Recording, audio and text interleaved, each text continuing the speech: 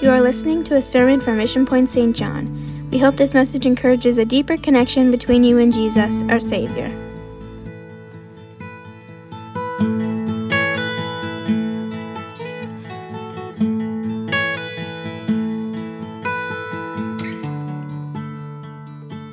Well, praise the Lord, everybody. Amen. Isn't it good to be in church this morning? Amen. Amen. I'm going to ask you all to stand if you would. And what a great atmosphere we have, amen, this morning in God's presence. I'm thankful today that we can still come together and worship Him. Amen. We can still do that. And I've had something kind of going over in my heart the past little while. And any of our LCC folks who are watching this morning, you're going to hear me talk about it this afternoon. But I want to tell you today, the prophet Isaiah, he says in the 6th chapter that, in the year that King Uzziah died, he saw the Lord. And if you look at the scriptures, the Lord was occupying a throne. And I want to tell you today, he still occupies that throne. Amen? He still sits on that throne. In verse 3 of Isaiah 6, the angel cries out, "The earth is full of His glory." Amen. I'm thankful today He sits on the throne and that the earth is still full of the glory of God because of you guys. You're all here, and the church is here, and for the glory of God, it is here as well. Proverbs chapter 17. Proverbs chapter 17. And I want to just teach you today, talk to you a little bit on what I felt God lay in my heart for this morning. And I enjoy when the Word of God, gets into the deep recesses of our heart. And it takes a good hold, and it helps carve out some things. It helps sand some of the rough edges off. Anybody have some rough edges you need some 40 grit paper to hit today and take off? No, you're all polished then. You're all good. I want to talk to you today just when I felt God lay in my heart because it's pertinent to the hour we live in. I think it's just good to be taught this from just being Christians. Because let's just face it, no matter what happens in the world, we're still supposed to be Christians. Amen? We're still supposed to show love one towards another. Right? We're all going to the same place, I hope. That's heaven. Proverbs 17, verse 27, it says this: "He who has knowledge spares his words, and a man of understanding is of a calm spirit." That word calm in the Hebrew Bible means chill. It means chill. So with the help of the Holy Ghost today and the Word, I want to talk to us. Just chill out. Turn to your neighbor and say, chill out. Just chill out. Chill out. Amen. You can set your Bibles down, and I'm going to ask you to raise your hand to heaven and ask the Lord's Word and Spirit to teach you and to talk to you today. Father, we love you. We're thankful, God, for your presence. We're thankful, God, that you're always in control. You're always in control. And Lord, you see every heart and mind today, the struggles within the individual, and I pray your presence would minister to them. And God, I pray your word would teach and instruct and strengthen the body of Christ today as you desire it to. And we give you all the praise and we give you all the glory in Jesus' name. And everyone said amen. Amen. God bless you. You can be seated. I do want to say today how it is an honor to talk to you today from this pulpit. I give honor to Pastor Carter and the church staff here, and I just want to plug this in to everyone. If there's ever a day to pray for Pastor Carter and the team, it's today.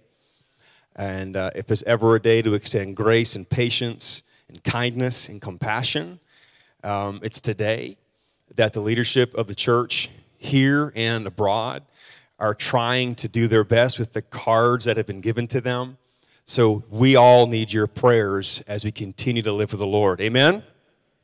Amen. Have you ever had someone look you in the face and say, chill out? The laughter says it all. Chill out. Calm down. We got a little fellow that comes to LCC. He is the sweetest little boy you'll ever meet. If he does not bring a smile to your face, then you have no pulse. And in Sunday school, one particular afternoon, the kids are getting a little bit rambunctious, as kids do.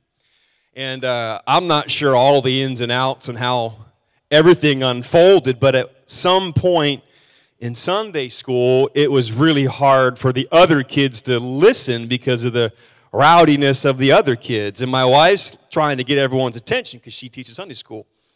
And she couldn't really, get them to calm down. So this little fella, as he's having a snack, he's popping in his little treat there, he just yells out, "Calm her down, boys! Calm her down!" And we all had a good laugh at that. But he's saying, just chill out, all right? Someone's trying to get our attention. Just chill out. And we usually hear, someone say, calm down or chill out, or if you're from the backwoods like I am, calm her down. It's usually because we're overreacting. Amen? We're overreacting or losing our minds, either in person in a conversation or on social media. Listen, there are countless outlets for you to lose your mind on. You can be cut off driving. Have you ever lost your mind when you were cut off driving? Oh yeah, here we go. All right, confession is good for the soul, everybody. Wrong coffee order. When you're already late, and the lineup is 1.5 miles long to get back into Tim Hortons. Or Costco sold out of the dill pickle peanuts that they have. Has anybody had those yet? Thank you. All right, if you have not, wait till I get my bag, then go get your bag, because they're really good. But we're always admonished to just chill out or get some self-control. Calm down. Live with a peaceable heart. Good old self-control. Good old self-control. It's an important aspect of living for Jesus Christ. Can I get an amen to that? I love to worship. I love to preach. I love the high, intense moments in God's Spirit. Self-control is very important in living for the Lord. It's an important aspect. It is evident in people who are walking in the Spirit, because self-control is a fruit of the Spirit. You'll produce this when you receive the baptism of the Holy Ghost, or you should anyway have self-control growing in your life. The Apostle Paul lists out some fruits of the Spirit and, everyone say, work of the flesh. We talk about the fruit of the Spirit, and we should, but in the same chapter of Galatians 5, Paul talks about the works of the flesh or evil, or the things that are sharply in contrast to the working or the outworking of the baptism of the Holy Ghost. You see, it is more than just the initial evidence, which we believe wholeheartedly, rooted in the foundation that when an individual receives the Holy Ghost, they will speak in a heavenly language, an unknown tongue that they had not previously known. But after that, we have to produce the fruit of the Spirit. And Paul teaches that in Galatians 5. And he lays them alongside of the works of the flesh. Now, these are the works of the flesh. I'll just unpack it this way for you. People who have no influence from the Holy Ghost or influence of the Spirit, they express hatred, discord, sexual immorality, jealousy, impurity, debauchery, fits of rage, dissension, factions, envy, and conceit. Those are the actions of somebody who is living without the influence of the Spirit of God. Now contrast that with what the Holy Spirit, the Holy Ghost, generates in people's lives. This is where I hope we all live. And someone said amen. When the Holy Ghost gets a hold of a person and indwells, when the Spirit of Christ enters in and takes up residency, right? It gets a hold of a person, a culture, or a church. Look what it can produce. Love. Joy. Everyone smile behind your mask. Joy. Everyone say peace. It gives you peace. Everyone say patience. Gives you patience. Say kindness. Say it again. Say kindness. Goodness. All right. Faithfulness. Gentleness. Self-control. And we're going to touch base for the next few minutes on the last one. Self-control, or controlling yourself. Controlling that thing we call the ego. Who's heard of the ego before? How many have said that guy's got a big ego? You know, your ego just judged his ego. The word ego comes from the Latin word meaning I, me, the big I. It's your own opinion of yourself. It's what you're showing the world. And some of us have a poor self-image, low self-esteem, while others have an overinflated self-image. Both are damaging.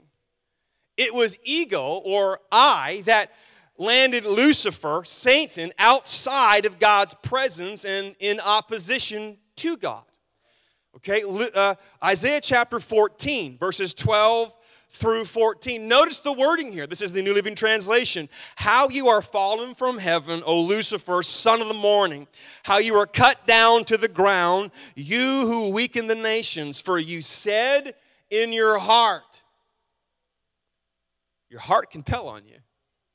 You said in your heart, I will ascend into heaven. Look at the wording. I will exalt my throne above the stars of God. I will sit on the mount of the congregation on the farthest sides of the north. I will ascend above the heights of the clouds. I will be like the Most High. Ego, or pride, understand this today, had a way of ejecting this archangel Lucifer out of the presence of God. And I want to say it this way to you today, as easy as I can and plainly as I can. Few things in life can eject us outside of God's presence like pride. Few things have the power to take me outside of the presence of God like my ego can, like my pride can. When we make it about us and we craft ways to make what happens in God's presence about us, we don't do ourselves any favors. If you ever want to land yourself on the wrong side of God, let your ego take the steering wheel of life. Let the I get in the way. Is that all right today? Controlling the ego, or the I. Everyone say I. If there's ever a day in a culture and a time to control you, it's right now. There are outlets everywhere for you to express what you want, how you want, when you want. You've got time to think about what you're going to post and be as nasty as you want to be, or as kind as you can be. So if there's ever a day to have the work of the Holy Ghost help us with self-control, it's today. It's today. Because I don't want to have my pride be so thick and so heavy on me and on you to the point that I'm not in His presence like I should be, because I'm so full of me that I have no room for Him in my life. I'm calling on the church today, both physically and virtually, to operate out of the simple concept that it's not about me. Not about me. Controlling the ego is a huge component for living for Jesus Christ. Matthew chapter 16, verses 24, 25, and 26. You know this passage, I'm sure. The Lord speaks to His followers. If anyone wants to be my follower, he's got to forget about himself. he must take up his cross and follow me. If anyone wants to keep his life safe, he will lose it. If anyone wants to give up his life because of me, he will save it. For what does a man have if he gets all the world and loses his own soul? What can a man give to buy back his soul? Jesus says, if you want to follow me, you got to practice denying of self. You have to practice the putting down of opinion. You have to practice putting down you and picking up the cross and setting aside your agenda for the sake of the mission, because let's just face it, we're all on the same journey here. And we're called to sacrifice for one another, just like Jesus, okay? God manifest in the flesh. He gave up everything to become like you or I. He surrendered some of himself in order to save us. He set aside himself for the safety and the well-being of others. And a mark of a Christian is those who can set aside self for the safety and well-being and love and concern for other people. But if we're so overladen with ego, it'll always be about us and me and my bank account and my family and who I am and where I go. And we'll forget that the Lord says, forget about yourself every now and then and pick up the cross and follow me. I want to be a Christian. Amen? I want to be a Christian in these last days. And I want my life to be marked with the simple fact is, hey, he's full of Christ. He's full of Christ. Living for Christ is about letting go of an ego-driven life and embracing the life that Christ has for you and for me and for the one sitting next to you. 1 Corinthians chapter 8 and verse 1. Now regarding your question about food that has been offered to idols, Paul is teaching, yes, we know that we all have knowledge about this issue. But while knowledge makes us feel important, it's love that strengthens the church.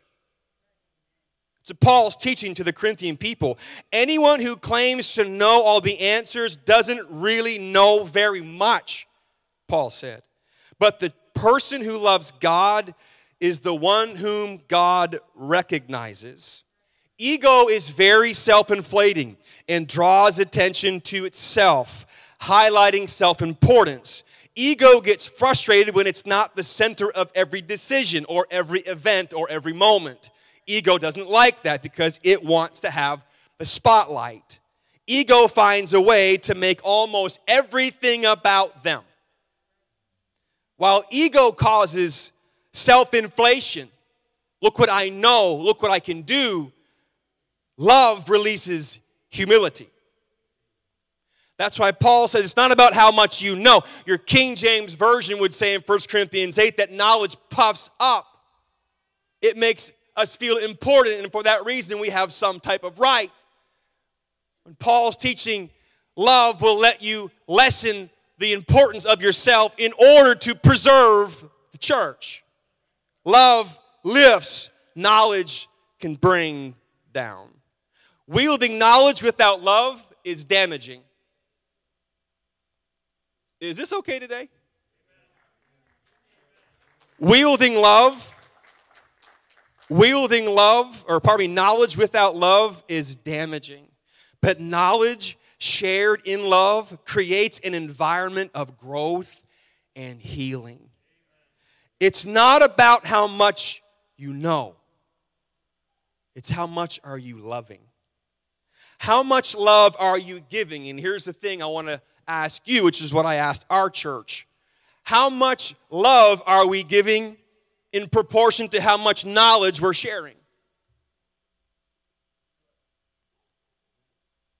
I want to give more love than knowledge, because love will edify you more than it will even edify me in the moment. Love will lift you up, and love will help you, and knowledge may make you feel unimportant.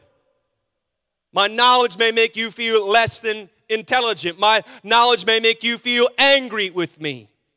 But the language of love from person to person can build us both up. But there comes a mature test of a Christian, is when you're given the option to share knowledge or love, which will you share? If the knowledge you want to share will destroy your Christian friend and brother and sister, why would you share that? If the knowledge you want to enforce and share and give will not cause healing and bring unity and preserve relationship and help the church, why would you want to share that? You see, a mark of true Christian maturity is when the option is given to share knowledge or love, when love is the healing and love is the humble approach, and love will build bridges. You can pick a time and place to share the knowledge, but at that moment, the love will be what preserves you, that person, that family, in your church. So I caution us today as a generation that has information at the tap of a finger, and while we read quickly through posts and news articles, we are all professionals of undigested opinions. So in my personal view today, share more love than knowledge, and you watch Jesus Christ share more gospel through you than conflict through you. Is that okay? The church is called to be growing and showing the fruit of the Spirit. It's not about how much you know. It's about how much you love. Everyone smile. Good. I believe you. Colossians 3. You know, when we love each other or we love the Lord, you know, love makes room for faults of others. God dealt with me on this. Believe me, I am not above any of what I'm talking about today. Colossians 3:12, since God chose you to be holy, people he loves, you must clothe yourselves with tender-hearted mercy, kindness, humility, gentleness, and patience. Verse 13. You know, this is the true test of a church. Make allowances for each other's faults. You know, unity is sometimes misunderstood amongst us. We believe that unity is when everybody believes the same thing, does the same thing, and wants the same thing. That is not unity. Unity exists when we're all going the same direction and there's still tension, but we're all choosing to go the same direction in spite of the tension. Unity is not the absence of tension. It's being mature enough to not make the tension get so sharp that it breaks something between us. Unity is this: I know the limit and I'm not going to test it. That's also unity coupled with love. So I admonish us today, online and in person, make allowances for others' faults. Do you know why? I love you, but you've got them too. I got them too. Make allowances for each other's faults and forgive anyone who offends you. Remember, and Paul had a way of just driving a knife in your heart. Remember, the Lord forgave you, so you must forgive others. If we lived in accordance to Colossians 3:13, my goodness, I'm going to make allowance for my brothers and sisters' faults because I've got them. And my, Jesus has forgiven this guy of a lot of faults in his life. Has anybody in this room, you could say with me today, Jesus' blood has covered a lot of sin in this guy's life or this girl's life? Aren't you thankful today? It's that blood that lets us live and move and operate while embracing each other's positives and negatives. It's that love that lets us share, lets us exist and be together. It's that love that makes us be the church that sometimes is clunky and what's going on and where are we at. That love has a way of, just like a dysfunctional family, bring it back together and put it back in its rightful place again. Love. Everyone say love. Self-control. It's where it's at. Can we lift up our hands today? Amen. And just, God, we need your presence today. This may be different. I told Pastor Robertson, I'm not going to be rah-rah preaching today, Pastor. I'm just going to talk and teach. We need the Lord to help us operate in this vein, in this time. We need the power of his Spirit to infuse us with love, self-control, preferring our brother, lifting each other up, loving each other in the gospel of Jesus Christ. We love you, Jesus. We love you, Jesus. We love you, Jesus. Knowledge is powerful if used properly and not driven by ego. Knowledge held in love is far more profitable than love held in ego. It seems like in most cases our knowledge can be used, although we say it's for good, most often used for some type of judgment. Because I know, and you should know. So let me tell you. I read this phrase last week, and it stuck with me so hard.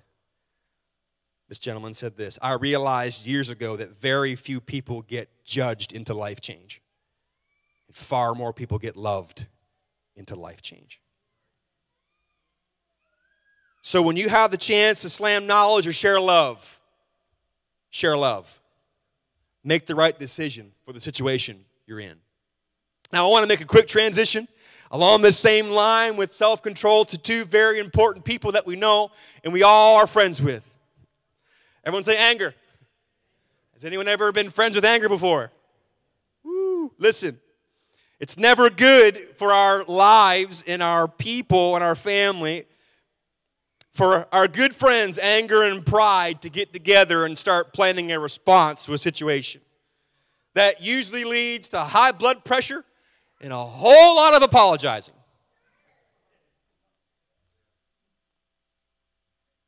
Has anyone's blood pressure been up the past 2 weeks? I was convinced mine was going to come out of my chest that one day this past week. Anger and pride need to find their place, and it's not at the forefront of the conversations we have as Christians. Reactions to what we're dealing with tell the tale of what level of self-control we're living in. If you see somebody who's always reacting and mad and angry, they don't have a whole lot of self-control. Sometimes we have reactions to situations that we're not even a part of, like online. Something we've heard about, read about involving somebody else, we've made it our issue. And we've not needed to make it our issue. But somebody else's issue has become a platform for me to share my anger when it didn't even need to be involved in the first place. Is that all right? That's why I'm okay with social media until it starts to bring the worst out of you. I don't think Pastor Carter would mind me saying that if your social media is doing more harm than good in your life, if it's creating anger, anxiety, jealousy, if it's a work of the flesh, you better off just disconnect your account completely, because you don't want to lose your Christian witness over that. And that's the issue. It ropes us into everybody else's mess, and we weren't even a part of it, but the moment you comment on somebody else's mess, you've made it your mess. And anger and pride begin to just work and operate and go into overdrive, and then you're telling everybody else about what you just posted. Listen, if the conversations in your life circle around a post on social media, that's shallow. You need to get a life. I'm sorry. If all you talk about is what you just read and posted, you need to get a life. I hope I didn't offend you. Colossians 3:13 says you got to make room for my faults, so please make room for my faults. Listen, don't borrow anger that you don't have to borrow. Live your own life. Don't have anger fantasies about how you can rip somebody apart, because that does not help. Colossians 4:6, let your conversation be gracious and attractive. Conversation spoken and typed, text, posted, tweeted, whatever. Let your conversation be gracious and attractive so that you will have the right response for everyone. I want to live in light of the love of Christ. I do. I understand there's a time and place to speak up. I get that. So let's talk about that. No one's asleep yet? Wonderful. There's a time and place to speak your mind. And Proverbs gives us so many incredible passages of Scripture that let us do that in the proper way. Proverbs 29:11. A fool uttereth all his mind. When you've got no filter and you've got no issue spewing off any type of opinion, the word will speak for itself. A wise man keeps it in until afterwards. There's a time and place. Proverbs 14:17.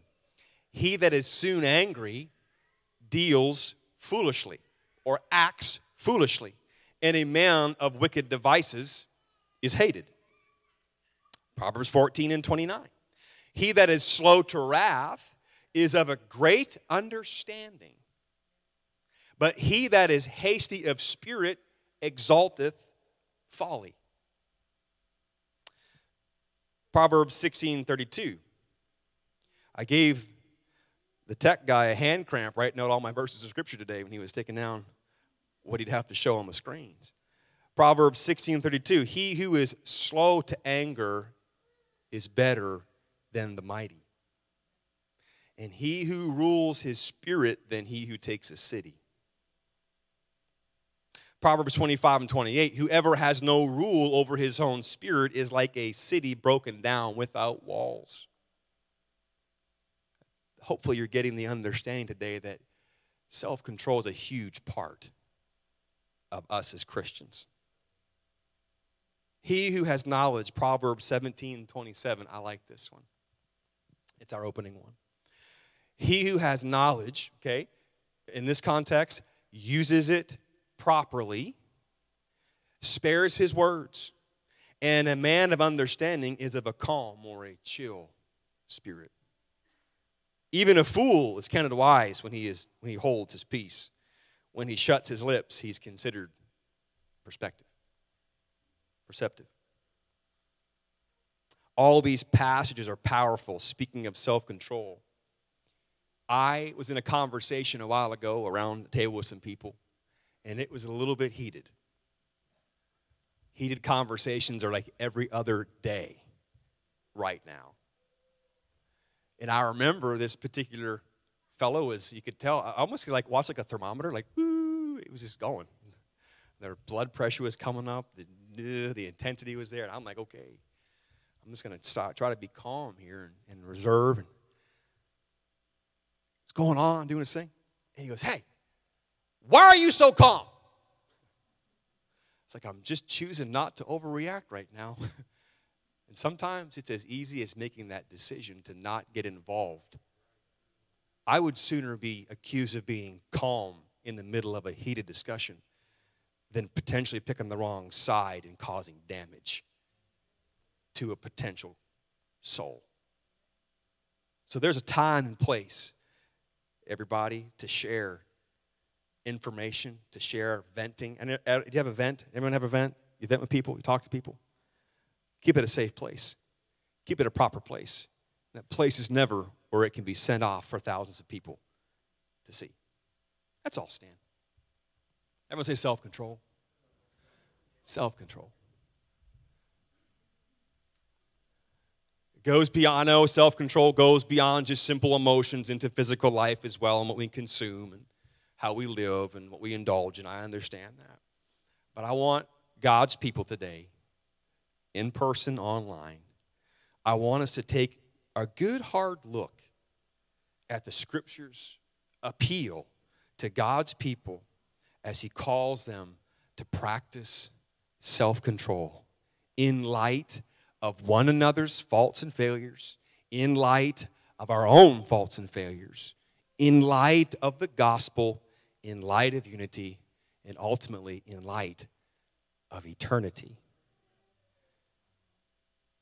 If self-control is a fruit of the Spirit, it has an eternal application for your life. It's necessary to practice self-control as people of God.